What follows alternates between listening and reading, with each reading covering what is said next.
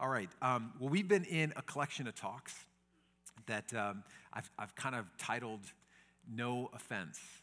No offense. And the tagline for each week has been kind of focused around one key idea, one key phrase, which is this: you can be free no matter what they do. You can be free no matter what they do. And it comes out of this reality that every single day you are presented with, well, sometimes hundreds of opportunities to be offended. People never fail to do stupid around you all day, every day, and many opportunities to just take it on offense. And I think the reality and what we've been talking about is that what we choose to do with an offense is what matters. It will either, if we choose to receive it and let it grow, it will produce root of bitterness. If you choose to, leave it and not allow it to produce that in you, it will produce life and peace.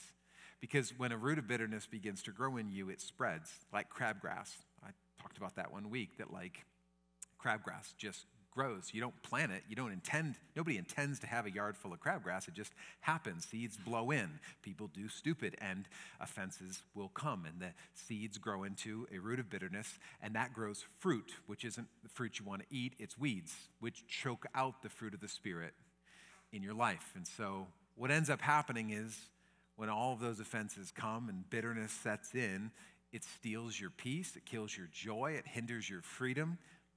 And it doesn't just affect you. It affects everyone around you. And here's the deal. Like, nobody plans this.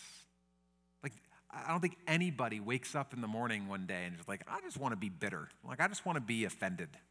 I want to be cantankerous. I want people to just like walk on eggshells around me because I'm just, angry at everything. I don't think anyone sets out to be that way. I don't think anyone sets out to allow an offense to grow into bitterness in their own life. But the question that I want to talk about today is like, if it's unavoidable, if offenses come, then how do we stay unoffendable? Is it even possible? And so today I want to talk to you from the subject of your defense against offense.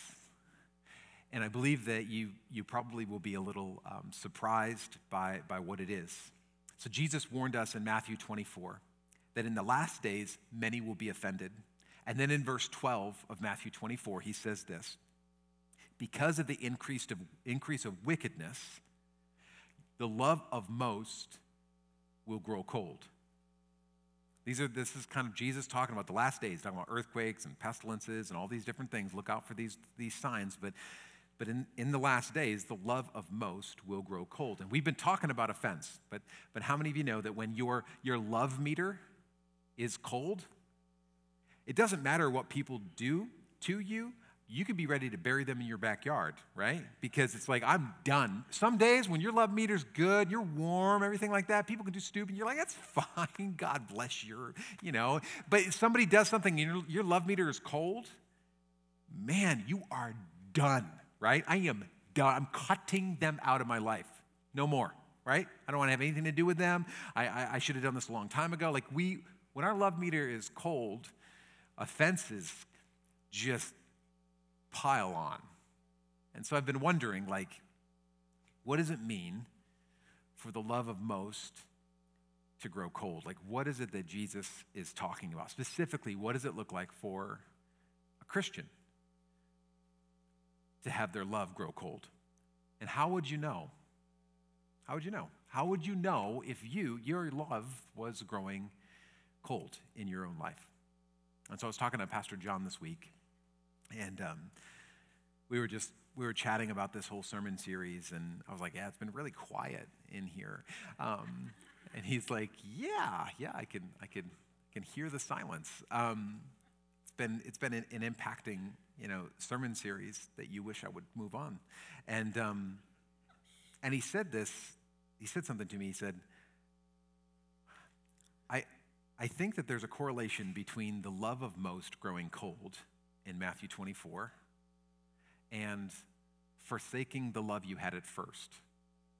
in Revelation 2. And I heard this, I literally stopped in that moment and I made a note in my phone because I felt that the Holy Spirit said to me, you cannot love others with God's love in your own strength. Let me say that again. I literally wrote this down. As he said this, I was like, the Holy Spirit just went, and it said, you cannot love others with God's love in your own strength. And I would add, when you try to, you'll get burned out. You'll get burned out.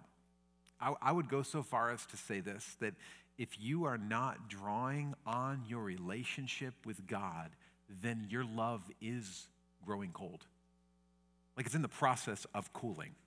Like if you're not, like it's kind of like when you have a pot on the stove, the further the pot is away from the source, the heat, the eye of the stove, the cooler it gets, right?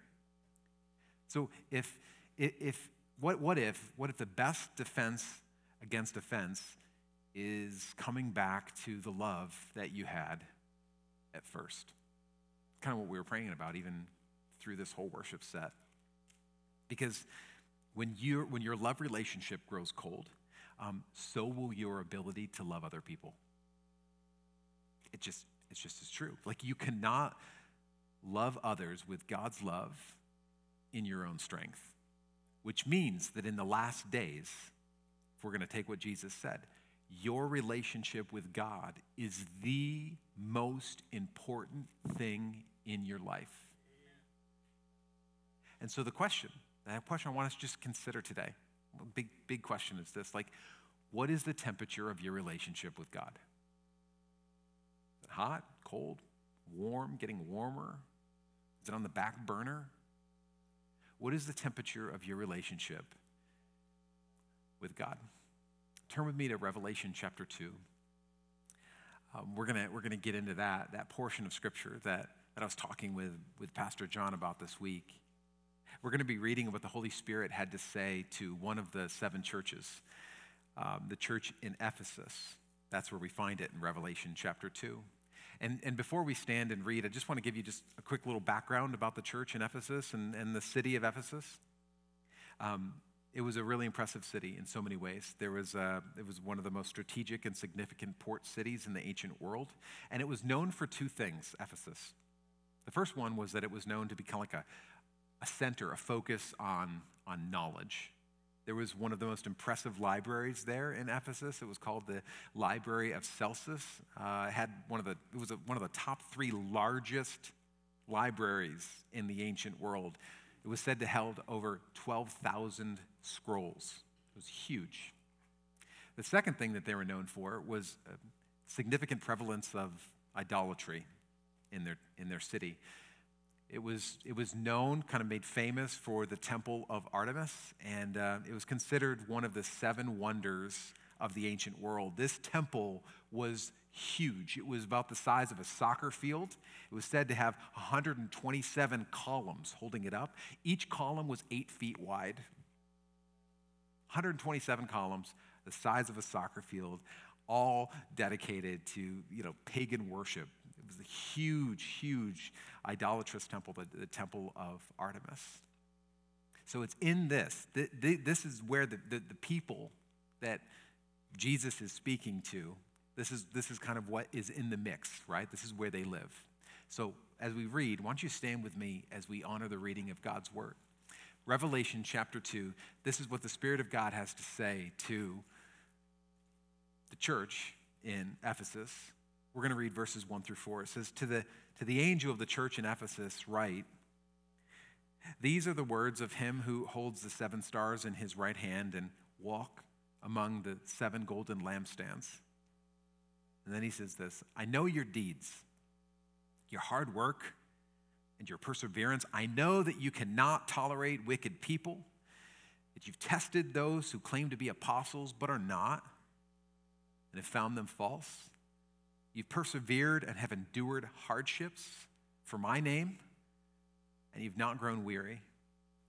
So God is like commending the Ephesian church. He's like, you guys, I mean, they sound like they're checking all the boxes, right? They're hard workers, they're theologically correct, they've endured persecution, they're hardships, they're tireless. I mean, this is so encouraging. I mean, they're like, man, this is like the perfect church. And then verse 4 says, yet I hold this against you. You have forsaken the love you had at first. The New King James Version says, you've left your first love. Let's pray. Lord, I thank you. I thank you for just the good reminder this morning. I mean, even in our worship, we didn't even plan it, but like that reminder that we just need to get back to what is actually significant. Lord, I thank you for that reminder that every single one of us, no matter what we're doing and all the good works that we are, and that we wouldn't neglect the love that we had at first. Lord, we thank you for that reminder today. May it truly be a defense against offense in our own life. In Jesus' name, amen. Amen. You be seated. So I think it's really important to know, before we even get into too much, that word, he says, that God said that they had forsaken the love that they had at first. That's what it says in verse 4. You had forsaken the love that you had at first, which means that they didn't lose it, they left it. It's important to realize this. And he's talking to the church in Ephesus. They didn't lose it, they left it. They became distracted by other things. They had knowledge. They were good people. They knew the word of God. They worked hard. They persevered. They were tireless. All of these things, those are all good things. It doesn't negate any of those things, but they had left behind the very thing that produced everything. Everything. I mean, they were doing good, but they were doing good outside of a relationship with God. It's kind of like, I was thinking about it, it's kind of like going on a road trip and leaving your wallet behind. Anyone ever done that before? That must have been a horrible situation. Anybody? No? Just nobody's going to admit it. You probably left your phone, but you just turned around and got it. I understand. But actually, I know you're like, wow, I could do without my wallet. You really can't. Like if you're going on a road trip, it's kind of, it's the most important thing that you kind of really need to have. You can forget a lot of things on a road trip, right? You can forget extra socks, but that's okay. You can buy new socks, right? You just go to Walmart and buy extra socks. Like you can forget your underwear. It's okay. You can get 4 days out of one pair. It's inside out, front to back, inside out again, 4 days. We know this. We know this to be true. You all know this. I'm preaching to the choir. I know. That is gross. We've all done it, or at least I have. Okay, moving on. Point is, you can get by losing and leaving behind a lot of things. It's fine. We can talk about this later. But forgetting your wallet is a bit different. Like, the thing about forgetting your wallet is, like, in the beginning, you can begin the road trip just fine. You can actually leave your house. You can get on the road. You can drive for hours. But there will come a point where all of a sudden you realize that you left the most important thing behind. And what I mean by that is that, like, you don't have the ability to fill up with gas anymore because you don't have your card or your money. Like, you can't buy food to sustain you for your journey. Like, in fact, driving without a license, if you got pulled over, you could actually be arrested. I mean, this is kind of a big deal. And I think this is why the Spirit of God is so serious about this to the church of Ephesus. And I think that's why the Spirit of God is so serious about this to you. Because trying to be a Christian without staying connected to Jesus is like going on a road trip without your wallet. Let me say that again. Trying to be a Christian without staying connected to Jesus is like going on a road trip without your wallet. It's kind of silly. And the Apostle Paul reminds the church in Colossus the same thing. He says this in Colossians 2:6. So then, just as you received Jesus Christ as Lord, continue to live your lives in him. So just as you received him, continue to live in him. Jesus said in John chapter 15, verse 4, remain in me as I also remain in you. No branch can bear fruit by itself. It must remain in the vine. Neither can you bear fruit unless you remain in me. And I would say this, I think this is to the church in Ephesus. I think this is to the church of New Life. Like, make sure in all of your busyness of doing good and being right and doing good and right things, like, you don't neglect the most important thing. Staying connected to Jesus. Because, like, my concern, like, as your pastor, my concern for, like, even not just our church, but the church, is that this could very well be a sobering snapshot of the American church. And my question is that, like, has the love of most grown cold because we've forsaken the love we had at first? Could it be that we're attempting to do in our own strength that which can only be possible through the Spirit? And that's why we burn out. That's why we spin out. That's why we see these leaders fall. Like, again, nobody sets out to do this. Like, nobody's like, oh yeah, one day, I got this. I'm just gonna, I got saved and, God did a huge work in me, but now I'm just gonna try to do it in my own strength. Like, nobody thinks that. Nobody sets out to do that. I think we get pickpocketed along the way. I think that's more what happens. And one of the greatest enemies that will steal your wallet is pride. Pride. Pride is so stinking sneaky. And spiritual pride is the sneakiest kind of pride. I'm just telling you, like, Christian pride, man, we can really like make it look real nice. We can purdy it up real nice, but at the heart of it is pride.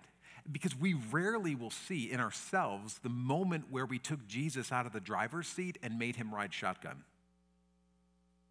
We rarely see that. Like, in our own lives, like in our own following of Jesus, we rarely see when we start beginning to trust in our own contrived righteousness rather than trusting completely in the righteousness that we only receive through abiding in him.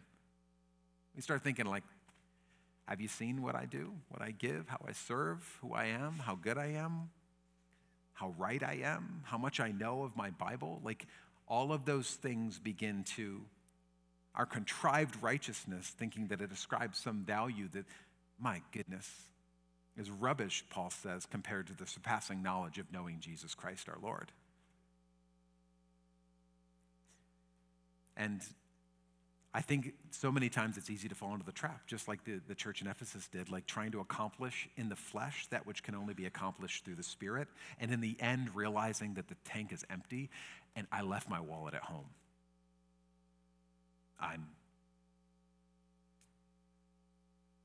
I'm without the very thing that produces everything. In Luke chapter 18, Jesus talks about this. He gives like a parable. It's like a little story about two men. It's an amazing snapshot of the ugliness of spiritual pride in our own life. It's about two guys, and they're going to the same place for the same reason. They're both going to the temple to pray. And they couldn't be more different, though, these two people, because one's a good guy and one's a bad guy. The good guy is a Pharisee, and the bad guy is a tax collector. And Jesus tells a story. I'm going to read it for you. Luke chapter 18, verse 9. It says this, to some who were confident of their own righteousness and looked down on everyone else, Jesus told this parable. So we know why he told the parable. Verse 10. Two men went up to a temple to pray. One, a Pharisee, good guy. Other, a tax collector, bad guy. The Pharisee stood by himself and prayed, God, I thank you that I am not like other people, like robbers and evildoers, adulterers, or even like this tax collector. I fast twice a week. I give a tenth of all I get. But the tax collector stood at a distance, and he wouldn't not even look up to heaven, but beat his breast and said, God, have mercy on me, a sinner. I tell you that this man, rather than the other, went home justified before God. For all those who exalt themselves will be humbled, and those who humble themselves will be exalted.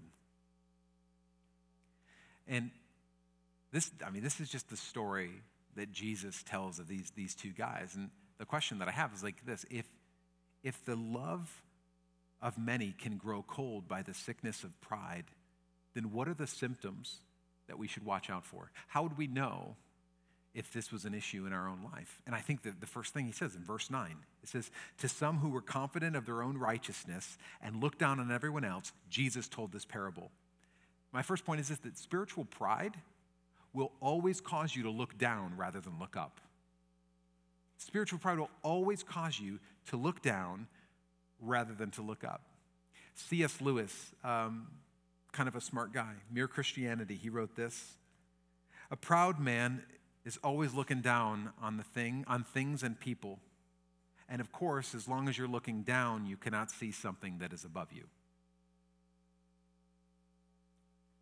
When we become confident in our own righteousness, then God moves from being the Lord of our lives to a great consultant in the sky, if we need him, when we need him.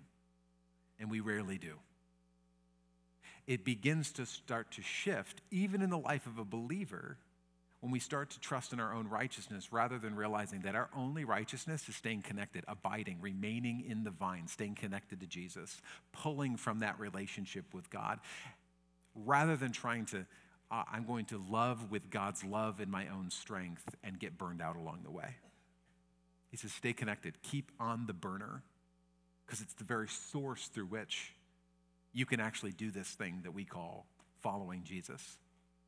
In verse 11, he continues, it says, the Pharisee stood by himself and he prayed. And I was thinking, like, spiritual pride always creates a false reality in which we're always the center of everything. Like, everything kind of boils down to, like, what's going on with me? This guy, I mean, literally, he's praying, but he's by himself, and he's speaking out loud, and he's praying by himself. And this is how pride snuck in with Lucifer in the very, very beginning, right? Isaiah chapter 14, verse 13 said, for Lucifer said in his heart, look at how many times the word I is written in there. I will ascend into heaven. I will exalt my throne above the stars of God. I will sit on the mount of the congregation on the farthest sides of the north. I will ascend above the heights of the clouds. I will be like the Most High. And it was his pride that got him cast out of heaven. And the question is this, like, if pride can turn an angel into a demon, what can it do to you and I? How much more should we be on guard of spiritual pride in our own life? Because when you realize that it's actually pickpocketing you, stealing your wallet, robbing your peace, and stealing your joy, all of a sudden you realize that, man, my greatest defense against offense is to stay close to Jesus, to come back to the love that I had at first. He goes on and says this in verse 11. This is his prayer. This is the Pharisee's prayer. God, I thank you, and I feel bad for the other people that were probably in the room. I thank you that I'm not like all these other people in here. Robbers, evildoers. Evildoers are like, seriously, dude, call me out? Like, adulterers. Like this, especially like this tax collector guy in here. I thank you, God, that I'm not like these rack of people that are sitting next to me. I am so much better than them. And we'd never say that out loud, right? I mean, like, this guy has the guts to just, like, say it. But the thing that I know about spiritual pride is that spiritual pride will replace your compassion for people with comparison with people. Because it's so much easier to just categorize people. You're bad and I'm good, because I'm never going to be the bad guy in the situation. I'm never going to be the villain. You're the villain. I'm the hero or the victim, but I'm never going to be the villain in this story. And spiritual pride will always falsely remind you that God created you just a little bit better. a little wiser, a little more committed, right? A little better looking than the people around you? I mean, let's just be honest, you are. Look at the people next to you. Spiritual pride always kind of puffs itself up. And if we're not on guard with it, then we can become so complacently pleased with ourselves that we look down our noses at others rather than allowing our hearts to break for them.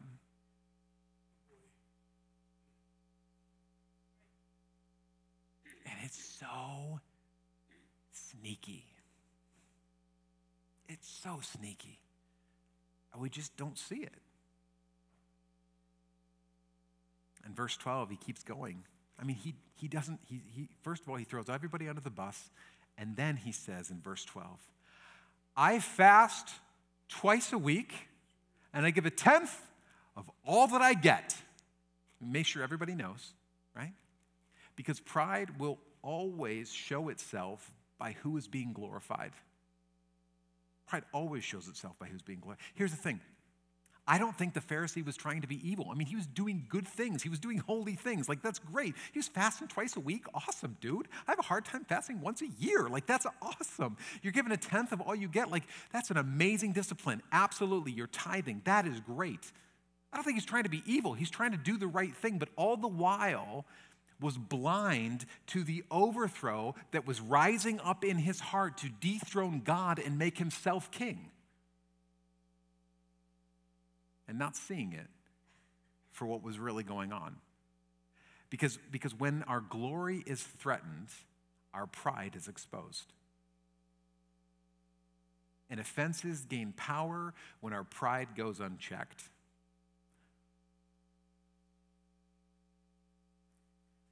And then you look at the sinful and despised tax collector. Look what he says in verse 13. This is what he prays.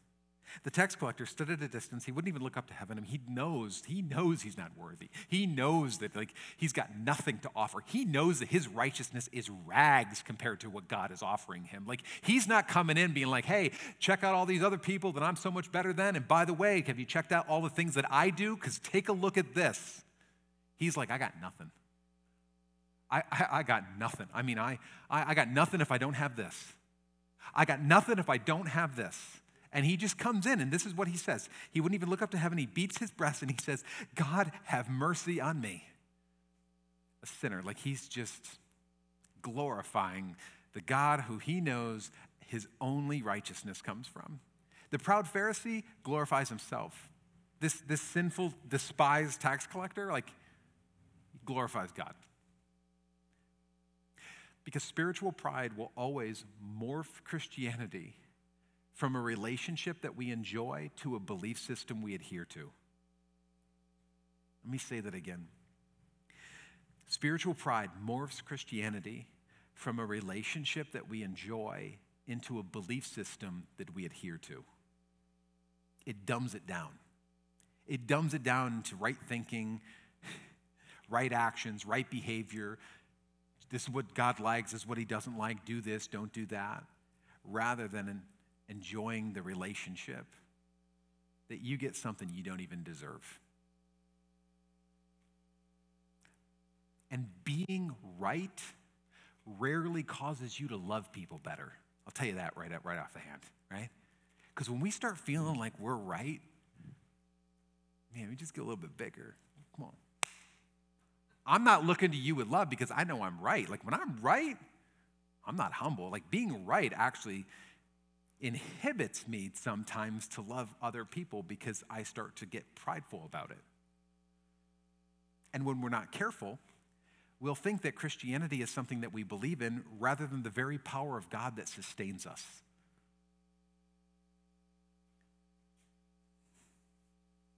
You may get offended about that, but I mean it. If we deduce Christianity down to a list of things, a statement of beliefs, rather than the very power of God that saved you from eternal hell and literally gives you the breath that sustains you today, like, if we deduce it down to just do's and don'ts rather than a vibrant living hope that we sing about, please, we are sorely mistaken.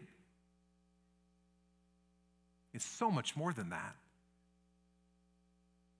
And I think that what the Spirit of God was saying to the church at Ephesus is worth us listening to. Like, hey, look, you're doing great things. You're doing awesome. And you know what? Like, you got the right preachers in the pulpit. You're doing all the right things. You got the right books on the bookshelf. You're doing awesome. Thank you for just persevering and being tireless and serving and working hard and giving and doing all of these right things. But don't forget the most important thing. To stay connected to Jesus. He wasn't confronting them, telling them that they were doing things wrong or criticizing them for not doing good works. He was saying, like, hey guys, you forgot what this is all about. You left your wallet at home. I don't know how far you think you're going to get here. You got to go back and get your wallet if you're going to do this over the long haul. Because if you think that you can love people in your own strength with God's love, you're sorely mistaken. He's saying you've forsaken the love that you had at first. And their love was growing cold, and they had to go back and get it. And so how do you get it back on track? I love, this is what the scripture says in verse 5. He gives you the pathway back. He says, consider how far you've fallen. Repent and do the things you did at first. So 3 things. Remember, repent, and redo. Remember, repent, and redo. But look what he says after this. If you do not repent, I will come to you and remove your lampstand from its place. I don't really know what that means. I just think it's probably not a good thing. Right? I mean, I'm sure those of you who study Revelation, you're like, well, let me tell you exactly what this means. I'm just telling you, it's not good, right? This was not a little, hey guys, look, you're doing a great job. There's just some things I want you to work on here. Like, this is just not big deal. Just kind of, if you could brush up on this, that'd be great. No, like this is serious stuff. The church in Ephesus was in danger of losing its light. And I feel like the word of the Lord today is this. When the church loses its love, it will soon lose its light. When the church loses its love, it will soon lose its light. Which means that the church can be doctrinally sound and sound to the world like a ringing gong and a clanging cymbal.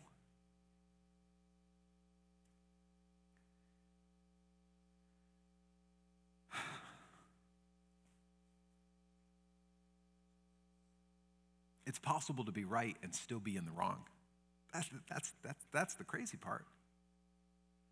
When the church loses its love, it will soon lose its light. So how do we get back on track? This love that we had at first. The first thing he says is remember. He says, consider how far you've fallen. I think it's interesting, I didn't even plan this, that today's 9/11. We were talking about it in prayer this morning, like,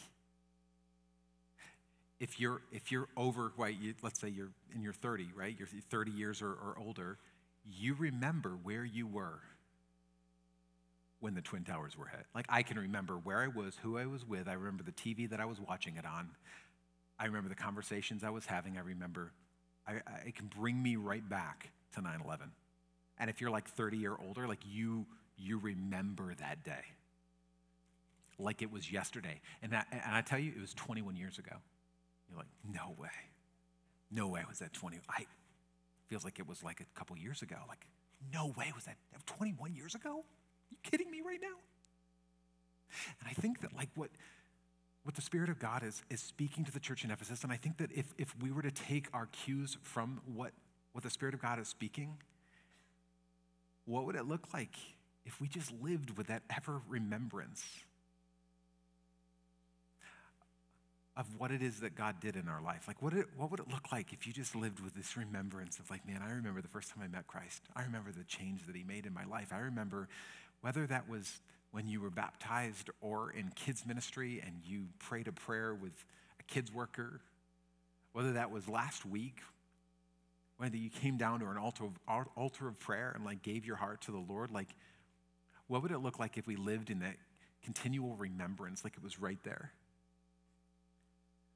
of what it was that God saved you from and where you were when you met him? It would change everything.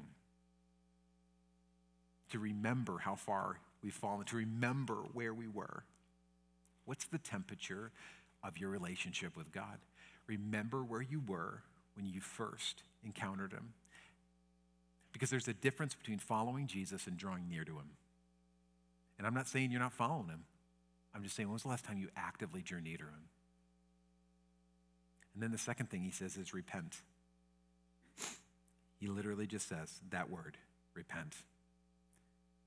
And it literally means to turn around, to walk in the opposite direction, to don't just remember where you were, but start intentionally making space in your life to get there, to get back there. Because nothing breaks pride like repentance. Come into the place of like, man, I got nothing if I don't have this. Like, I got nothing if I don't have this. When was the last time you just stripped away all of your stuff and your good works and all the things that you've done, the years of things of serving and giving and being devout and doing, and just been like, I got nothing if I don't have this. If I don't have this, I left my wallet behind. The very connection that is worth everything in me. Stripping all those things back. Proverbs chapter 29, verse 23. I'm going to read it in the Message paraphrase. It says this: pride lands you flat on your face. Humility prepares you for honors. I've never met somebody who tripped when they were on their face before God. You just don't. When you're at a place of humility and just submitted to God on your face, you don't trip, you don't fall, you don't fall into sin. You don't, because you're there. You are so close to him. I just want to encourage you, like, just be real with him, because he can't heal who you pretend to be. He can only heal who you truly are. Just be real. God, I want you. And when I don't want you, I want to want you. You ever been there where you're like, I don't have it in me, but I want to have it in me? Work, heal me. Strip away those things in me. Why don't you stand with me? The last thing he says is, and this is kind of the heartbeat of the message today. And the third thing is redo. He says, do the things you did at first. So how do you get back? You remember, consider how far you've fallen, repent, and then do the things you did at first. What were some of the things you did at first? Go back to when you first encountered Christ, right? Go back to when you, God was just moving in your life and you didn't care what people thought. My goodness, you had this newfound relationship with God, and it was vibrant and hot and amazing. And people could try to offend you, and it didn't. Who cares, right? What were some of the things you did at first? It's kind of like a marriage. I've been married for 22 years. And if you've been married for any length of time, you know this to be true. Like, as you add years to your marriage, life happens in those years. And not all of it's dandy, right? Life happens over 22 years. I've been with my wife now longer than I've been without her. And that's we hit that milestone, right? Like, I'm 43 years old. I've been married for 22 years. Like, I've been with her more years than I've been without her. And as you add years to your marriage, life happens, and it's full of victories and frustrations. It's full of grief and happiness. It's full of loss and blessing. It's full of offense and intimacy. It's full of raising kids and jobs and working and paying bills. And it is so easy to stop doing the things you did at first. But if you've been married for any length of time, think back. Man, you dated each other all the time. I'd get my paycheck, I'd spend it all on her. I still do. Some of it I don't do willingly anymore, though. That's what combined bank accounts do to you. But man, think back. You spent every possible moment together. And when you weren't together, they were all you thought about. Your friends rolled their eyes at you because that's all you could talk about. But do you have anything else to talk about other than her? Other than him? Will you stop? You used to do things that you didn't want to do, but they really enjoyed doing. And you did them anyway because you just enjoyed them. Remember that? You just I don't like that, but I do like them and I want to spend time with them. We used to go to the grocery store together because we wanted to spend time together. Please, are you kidding me? And those of you who are newlyweds, you're we still do that? Oh my gosh.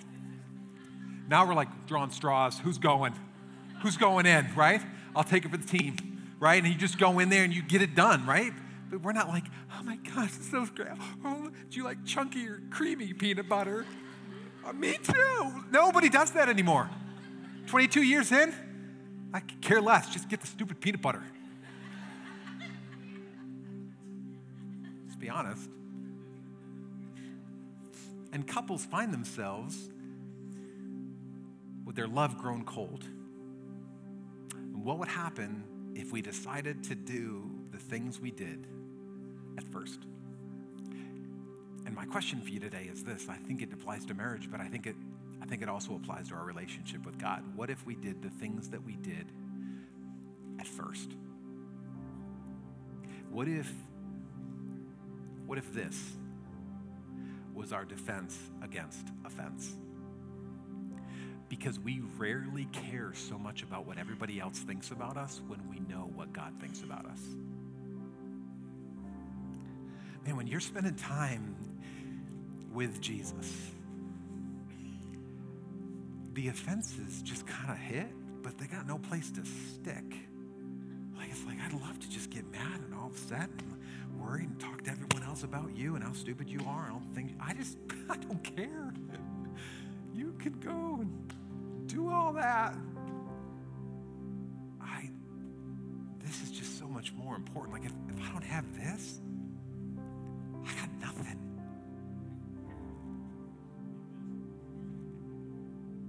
I got nothing. So I would encourage you as we sing this song, if you've left your wallet at home, go back and get it. Do the things you did at first. And allow God just to bless you again, to speak identity and destiny over your life again, to rekindle that love and excitement. Man, you just couldn't wait to just get into your word and to pray and get into worship. My gosh. Lord, I just repent for the times when our heart has grown cold. God, I ask that even as we sing here today, that you would just remind us, bring us back, help us to remember. Help us to remember. And then help us to just begin to start doing and making space in our life to do the things we did at first. Lord, we thank you. Because if we don't have that, we got nothing. Lord, we thank you that you continually tell us to remain in us, remain in you, remain in you, remain in you. May we remain in you. Let's sing together.